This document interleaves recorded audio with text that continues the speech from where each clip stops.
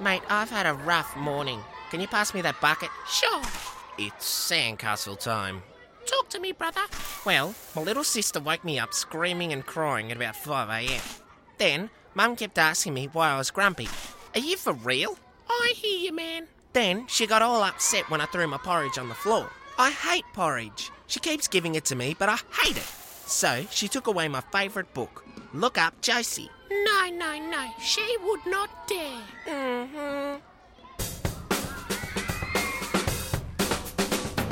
You've tuned in to Underground Aussies, the show that brings amazing, creative and talented Australians to the surface.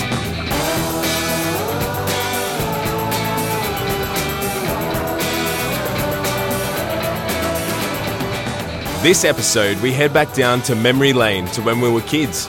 And who else better to have joining me in the Underground Aussie sandpit than the incredibly creative children's book writer from Brisbane, Kirsten Twigg. Thanks for joining me, Kirsten.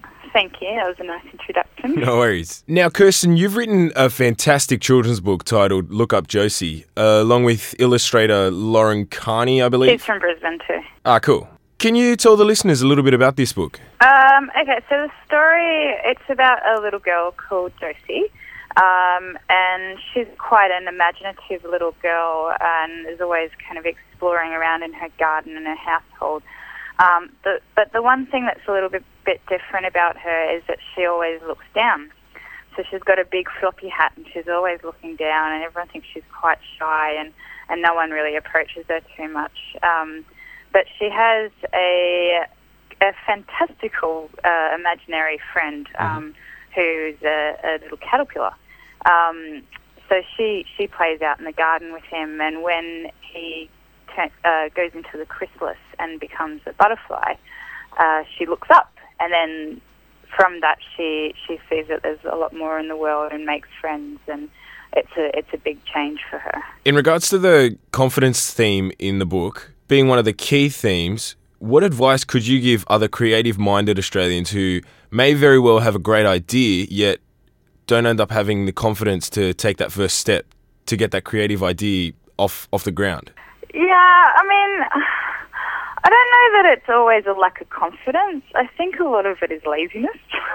You just gotta do it. I mean, like, sure, some people might be scared to try something or whatever, but you know, like, what's the worst that can happen? Like, you do it and it doesn't go anywhere, so you do something else. Like, there's not really much risk. So yeah, I just think you just got to give it a crack, and you know, don't talk about doing things, just do it. That makes sense. Underground Aussies, the show that brings amazing, creative and talented Australians to the surface. When it comes to writing a children's book like Look Up Josie, what factors do you need to take into account? So, well, basically, everything starts with an idea. If you don't have an idea, you can't start writing. So, although, like, people might be determined to just jump on their keyboard straight away and start cracking into writing the story, it's not really how it works. So for me, I had the idea first, and then, well, I initially had an idea from just an action of looking up and down. So I was, you know, kind of standing on the balcony one night, and I looked up towards the stars in the sky, and then I looked down. I did that motion a few times. I thought, there's something in that. There's some story. It was almost out of nowhere that it came from. Like, I had the intention to write something. I wanted to write a book of some kind. So I started with that, and then thought about what that meant, and looking up and looking down, and shyness is often associated with looking down. So then just needed to work out what that was about and what catalyst there was to create change in the story, which is where the butterfly comes in. So I basically in my head worked out that, okay, there's a little girl called Josie. She always looks down. She seems a little bit shy. She has a caterpillar friend. When he turns into a butterfly, she looks up. So that was my kind of concept in a nutshell in my head. And then from there, I pretty much just sat down. I was living at my dad's house at the time, and I sat down in back room and just tapped it out for about 8 hours, and got loosely what was a draft, and it was looking back at it now I'd cringe, but it was there. The structure was there. The style was there. I wanted to write in rhyme, and that stayed with it throughout the editing process. But it just got more and more refined. Yeah. And then so that process from initially writing it to the finished product was 5 years. So oh, wow. it doesn't it doesn't always happen instantly. Enjoying the show? Hit us up on the social medias or check out our website today at undergroundaussies.com. I'm sure you felt like all that hard work really paid off when you got a couple of retail outlets behind the book and actually selling it. How did that come about? Yeah, well, it actually all just kind of happened for me. It was interesting, actually. I was like, oh, I'll just kind of ride this wave, I guess. Mm-hmm. But yeah, I launched the book with just a party where I invited friends and family and whatnot, and sold quite a few copies on that night. And then just through consignment, just approached a few different stores. So, yeah, there's currently a few shops in Brisbane that are stocking it. Also, I had Cotton On Kids contact me, which was kind of quite a big thing. So they are still currently stocking it, but it hasn't been approved to be stocked nationally yet. So I'm just seeing where that goes at the moment.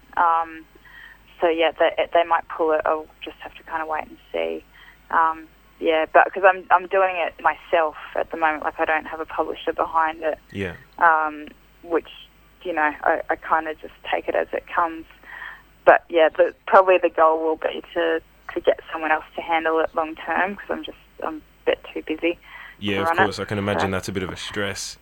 Yeah. No, look, it's not a stress. I'm just like, I don't have time to do it, so it's just I do what I can, but that's not enough, really, to be honest.